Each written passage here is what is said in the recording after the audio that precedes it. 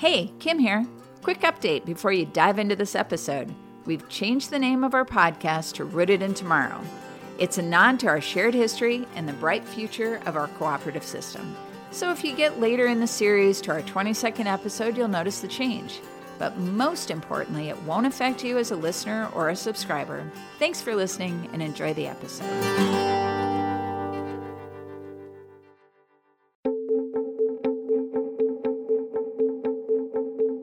With increasing populations, smaller and smaller land holdings in certain areas, increasingly variable weather, and then lack of access to technologies can really increase the amount of food insecurity that we have.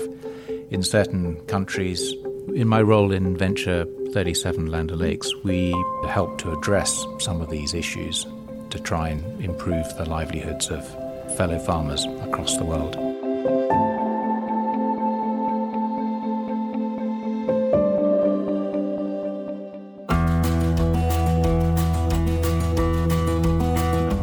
Think about the work that you do. What makes it meaningful? Is it the results? Or is it the process? Or is it the promise of something greater? Being a cooperative means we're in this together to build a sustainable future and feed human progress. This is Something Greater, a podcast by Land O'Lakes, Inc. I'm Kim Olson. Follow along with us as we bring you the stories and voices that impact our shared community.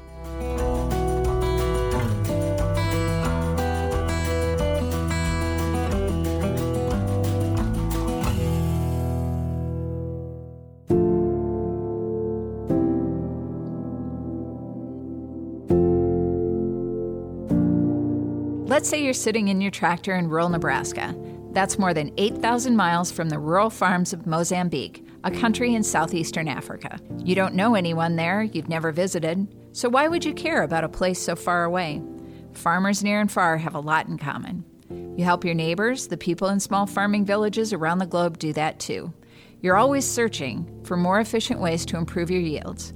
The same is true for a 5-person family farming 3 acres in Mozambique, the average farm size in that country. When farmers do well, no matter where they are, we all benefit. This is why Land O'Lakes supports international agricultural development. Farmers helping farmers near and far for the greater good. Land O'Lakes Venture 37 is the nonprofit affiliated with Land O'Lakes, Inc. Since 1981, they've implemented more than 300 projects in nearly 80 countries. Now think about this. Healthier animals, higher crop yields, more efficient food production, and new market opportunities in all of these countries. Today, Di Harvey is joining me. He's the regional program director who is based in Africa and helps Venture 37 do all of the above.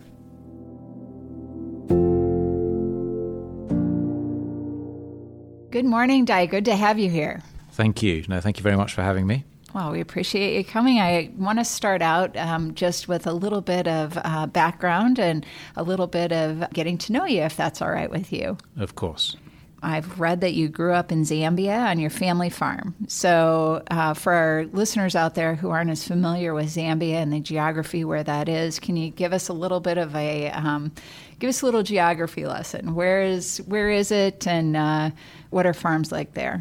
Sure. Zambia is in Central Africa, so it's in between Zimbabwe, surrounded by Zimbabwe, and Malawi to the south and to the east, and then to the west, Angola, north, Democratic Republic of Congo, and Tanzania. Farms in Zambia have at different scales and different levels. Mm-hmm. The farm I grew up on would be classified as a commercial farm.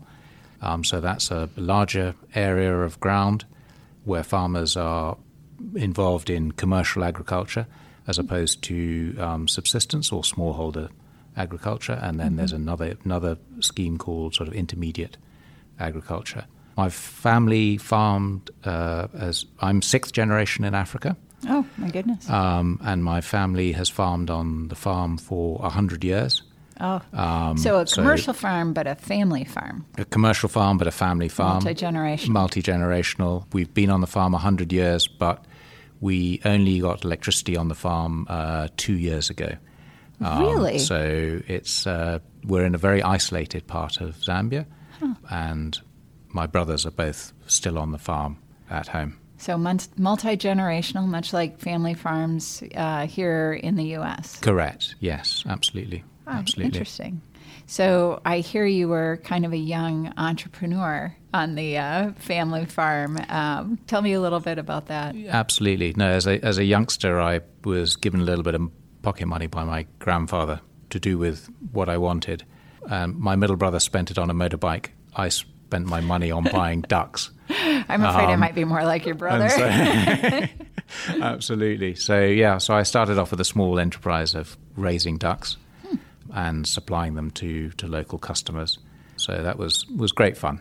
Interesting. Great fun. And you were how old at that time? I was 7 years old. Yeah. Oh, my so goodness. started that. So that was great fun. It's interesting because when I talk to our members, they talk about how young their children kind of start kicking in on the farm, and it's just something the family does together, and everybody does what's needed. So absolutely, that's amazing. So I've talked to our Chief Technology Officer, Teddy Bekele, who also has some interesting background of farm life in his family. And one thing that he has said to me is that growing up on a farm can make you want to stay there forever, or it can make you want to get out of agriculture, and sometimes not much in between. So tell me how that plays out in Zambia and how that played out for you. I think you're right about growing up on a family farm can make you either love it or hate it. It's really an all or nothing situation. It was always very easy for me when I was asked, what were you going to do and what did I want to do with the rest of my life? And that was agriculture. There was never any thought process about what I wasn't going to do. It was definitely going to revolve around agriculture. Mm-hmm. In addition to that, revolve around assisting people who were less fortunate than yourself. Mm-hmm. Yes. I think that was a really important piece that sort of came through our whole family ethos. Mm-hmm. is an important piece. Even now, the farm at home, we have over 10,000 people who are dependent on the services that are provided out of the farm, schools, really? Hospitals, things like that. So I think was sort of always grown up with that ethos that you've got to help people who are less fortunate than yourself, mm-hmm. and also to be able to grow the community. Because yes. if you're growing the community and growing people around you, and everyone is moving in the right direction, then there will always be less conflict, and mm-hmm. people are then seeing that you're a good person. Yeah. Well, we'll come back to talk about that a little bit more because as you have probably heard and know, Land O'Lakes is really trying to do a lot around reviving rural communities. Absolutely. And making sure that everyone is connected. Absolutely. And part of that is just a base in making sure that this ethos that you talk about in farmers and in folks in agriculture of making sure that you're taking care of everyone around you, mm-hmm. and being a stalwart mm-hmm. in the communities. But before we get there, I want to talk a little bit about farms and ag operations that you're familiar with and how they're different and familiar. So in your role with Land O'Lakes, paint a picture for me of the types of farms and types of farmers that you work with now. So in my role in Venture 37 Land O'Lakes, we're working with different types and different scales of farmers. For the most part, we would say that the majority of the farmers in number would be working with what would be classified as small-scale farmers. Mm-hmm. These are farmers who would be typically cropping a hectare to 5-10 hectares. You'll have to convert that into acres for me. I'm sorry. Oh boy. Don't ask me to do math. Exactly, which is 2.471 for you. So I'll leave that for your maths to work out on what that difference is. And these farmers many of these farmers are producing either for subsistence purposes. Some are semi-commercial farmers who are selling a bit of surplus into the markets, and then some that we would classify as small-scale commercial, who are then their main focus is selling into the markets and providing a livelihood for themselves off that bit of ground with various crops. and in the US, what you'd call row crops. So majority of farmers would be using maize, corn, as you say, as their base crop, which would be their feed, food for their own household, and then growing other crops, cash crops, and then livestock is a really important piece. And is this as well primarily in East Africa? This is East and Southern Africa is the areas that I primarily focused on, but we also doing some work in the Republic of Georgia in the Caucasus.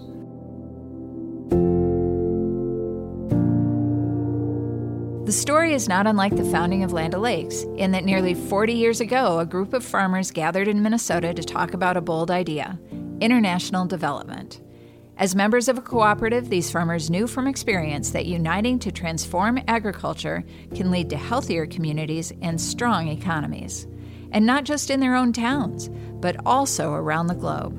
So no, it's not just about getting products into new markets, but creating food security, stronger food systems, and a sustainable way of living off the land that can be passed on for generations.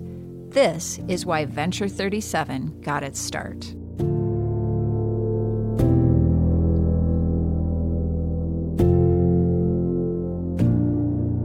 It's interesting, Venture 37 and its affiliation with Land O'Lakes goes back many, many years, and we'll talk a bit more about that. But part of what has been an interesting connection is our board members. As a farmer and member-owned co-op, we have very engaged board members, and one thing that they had the opportunity to do a few years ago was to come over to Africa and see some of your work, and I know you were with some of those folks. Can you talk about their impressions and some of the things that you were able to show them, and maybe the parallels that they drew or that you drew for them? No, absolutely. I think, a few years ago, we were very honored that the chairman of the board organized a trip to Zambia to come and see some of the work that we were doing in the country with the investments that were being made there through U.S. government. And it was very, very humbling that these businessmen of large agribusinesses were able to connect with farmers in Zambia, farmers who here are milking several hundreds, thousands of cows, and then in Zambia, farmers who are milking 3 or 4 cows. And one of the more amusing things was I was translating between the board members and a particular farmer, and they were chatting about various different things and looking at the feed and looking at how the farmer was milking their cows and where they were selling things. And the question came up of what is your single biggest challenge? And the farmer kicked the dirt, looked up in the sky, and said milk price. At which point I translated this, and all the board members fell about laughing and said, funny that. Yeah. Exactly the same problem with us. So it's very nice, that lovely connection all the way across the world in different hemispheres, but very similar problems. Yes, and at different scales. At different like scales. You said, 2 or 3 or 4 cows or 10,000 cows. Yeah. Oh, my goodness. So very nice. I imagine another thing that they might have connected on is, here in the States, less than 2% of people are connected to or employed in agriculture. And those 2% are called upon to feed the other 98% Correct. of us. Yeah. Is that the case in Africa as well, or are more people more connected to where their food comes from? In many of the African countries that we work in, there's still a large proportion of people involved in agriculture in what we would call primary production. And so with that large proportion, they're producing either food for themselves on a subsistence level or semi-subsistence level. But the productivity tends to be fairly low. And that's sort of one of the big challenges. So most people are really connected, would be no further than 1 generation off the farm. Really? For most folks. There may be 2 generations off the farm, but it's not long. The economies are not, for the most part, are emergent economies and are growing. And interestingly, there's a bunch of technologies that we can sort of use, which can sort of leapfrog all of the 100 years of development plus that we've had in the West. So those folks wouldn't have to go through all of the development phase. Correct. Because we're already there. Because we're already there, and we've got the technologies. The simple one is obviously the cellular telephone, the digital, yes, all the aspects around that digital innovations. So I understand a lot of folks involved in agriculture, but many families in the regions are food insecure. Correct. So tell me about food insecurity and why that is such a challenge. Food insecurity is important for a number of different reasons. Obviously, food insecurity is really tough because of, increasingly there's, with increasing populations, smaller and smaller land holdings in certain areas, increasingly variable weather, and then lack of access to technologies can really increase the amount of food insecurity that we have. In certain countries, if we pick out Ethiopia, there are 12 plus million people a year that have chronic food insecurity and ended up need to be fed. 12 million? Yeah. Oh my goodness. This year in Zimbabwe there will be there'll be about 8 million people who will need to be fed. Wow. Because of droughts. So four of the last 5 years there's been significant drought. 4 of the last 5 years. Yeah.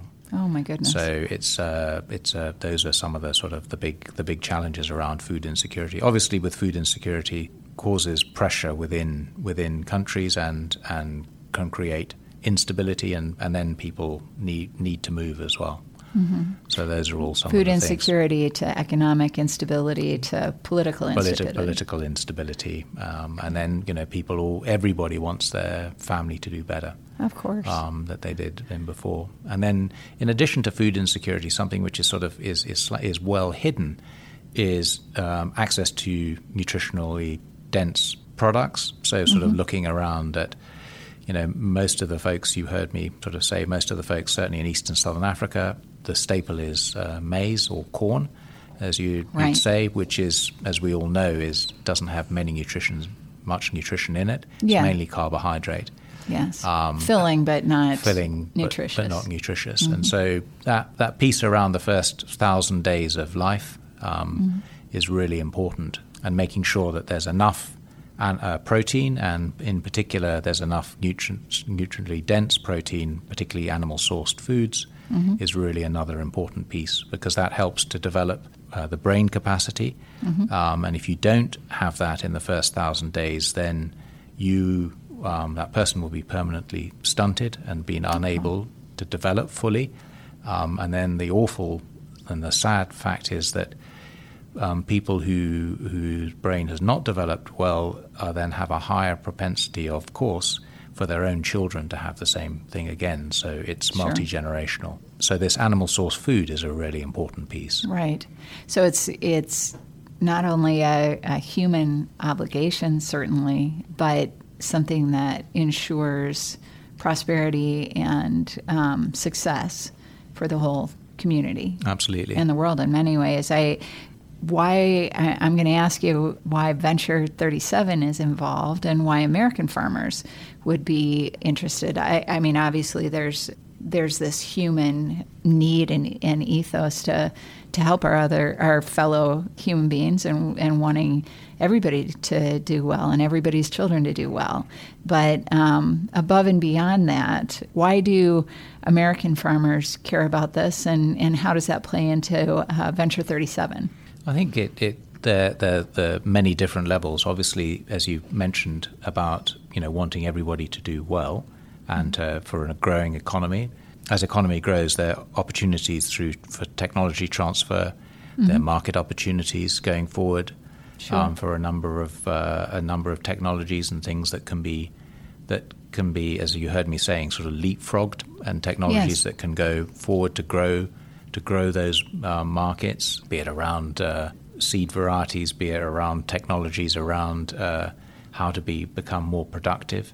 And in addition, I think is very important as well is the ethos around making sure that as there's stability and the farmers are producing food in a cost-effective and a safe and secure way, that there's the effects of climate and environmental effects as well is something that is a global issue and a global phenomenon. Yeah. So I think we have to make sure that that those are all addressed. And the work that Venture 7 does is to help to address some of these issues, to try and improve the livelihoods of fellow farmers across the world. So all of that sounds amazing to me, and right in line with what our members are certainly thinking about. Can you give me one example to kind of bring it to life of a specific project that you're working on that might be particularly interesting? Only one. Oh, yes. Give me a few. I'll give you a few. No, we've got many projects that have been successful and in working in very challenging environments. The project which many people have heard me speak about quite a lot, which is, I think, one of our successful projects, was one based in Zambia, in my home country, where approximately 14 years ago, there was an investment made into the dairy sector. And at the time we started with there were approximately 200 plus small-scale farmers with 2 to 5 cows, and they were producing about 2% of the global milk, of the country's milk production. At the end of the 5 years, we were up to about 2,000 farmers who were delivering milk into milk collection centres, which is then tested, bulked, and then going into the formal system, and that moved up to about 8 to 10% of the milk production. Now, about 14 years later, the sort of figures are approximately there are just under 10,000 farmers now delivering milk into the formal system, and of those 10,000 farmers, they're producing just over 40% of the milk. 40%, which is going into that. So it just shows you. So math is not good for me, but that seems like an increase of 48%. Correct. Yeah. Wow. So there we go. That's amazing. That was a very successful program because we were working with private sector. And the investment was around looking at raw milk supply and how could we get quality milk into the supply system. Yeah. And then the farmers have very much taken that on board, and as did the processors, and that's just grown organically, even though we have not been present in the country for 5 years plus. Right. So if I figure correctly, from 2% at the beginning, 5 years later to 8%. Correct. And then you added another 48% Correct. in, another 6, 8, 10 years. Correct. And that's amazing. That just has kept on growing. And Land O'Lakes across East and Southern Africa is if you say the word Land O'Lakes, the first thing people will say to you is dairy and livestock. Mm-hmm. They're the things that they recognize.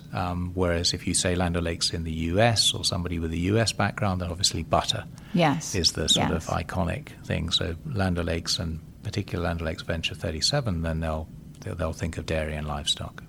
Interesting. So that's really about agricultural markets, in addition to the individual projects.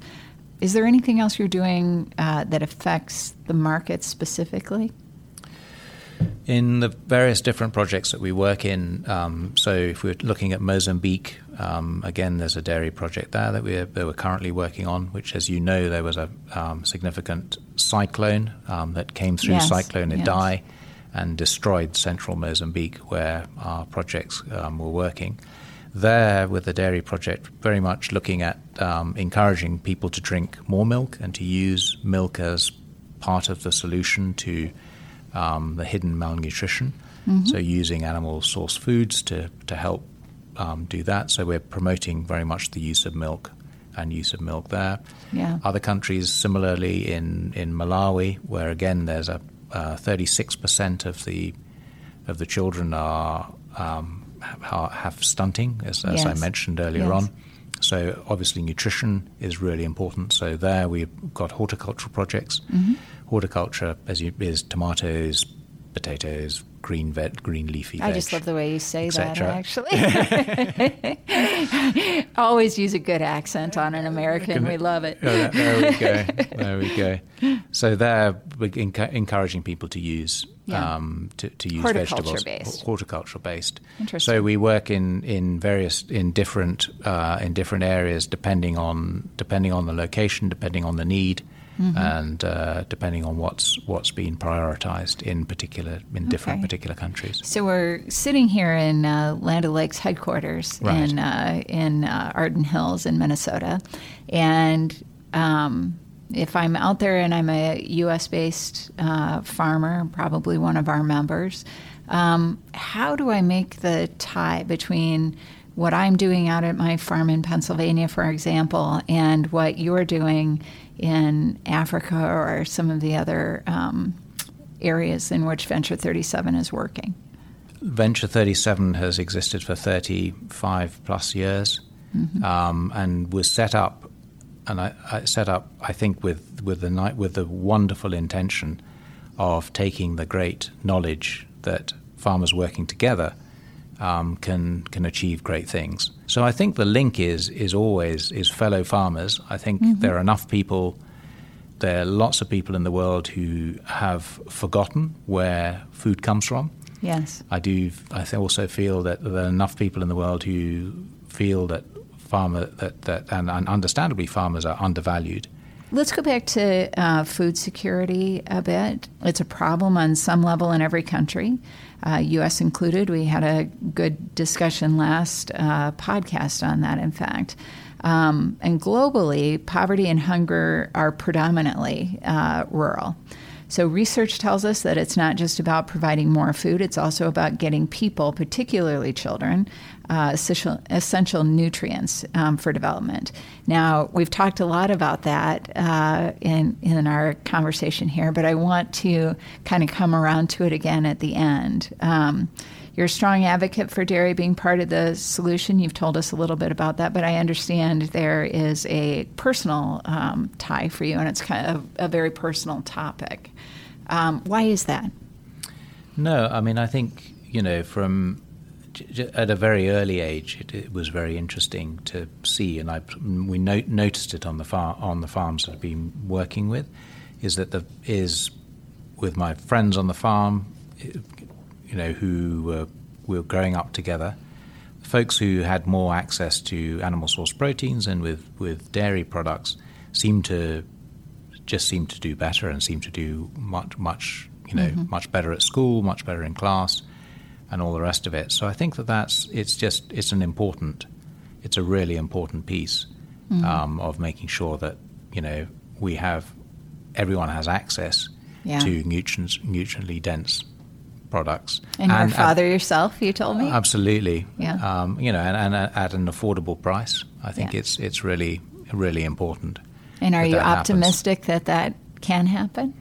Absolutely. No, absolutely. And I think it's that's a situation of making sure that we farm in a sustainable way, economically, environmentally, and also that we're able to produce high quality product for our consumers.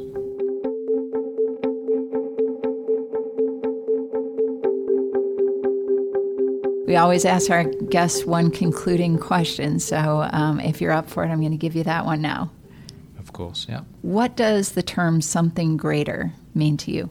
I would say my view on saying something greater is saying that whatever you can contribute in your own small way, if you can contribute in a small way and do something to the best of your ability in your community or wherever you are, that would be something greater. So I'll bring this back to myself. I was fortunate enough to be educated outside of Zambia for my university years and had the option of either staying in the UK and working in agribusiness. I started working in agribusiness in the UK and decided after a few years that there was I could have limited change and limited effect in what I was doing. So decided to go back to Zambia and to work there, because I felt that whatever I could do, I could have a more impactful globally by taking my expertise and my education that had been paid for by the family farm in Zambia, and to be able to use that to do something bigger than working in an agribusiness in the UK. Wow. And so that's been great. I couldn't wrap it up any better than that. Thank you, Dai. We appreciate you taking the time. Not at all. Thank you.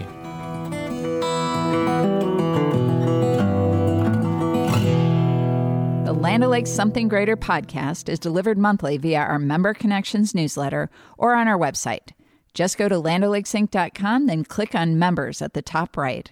We're also available wherever you find your podcasts.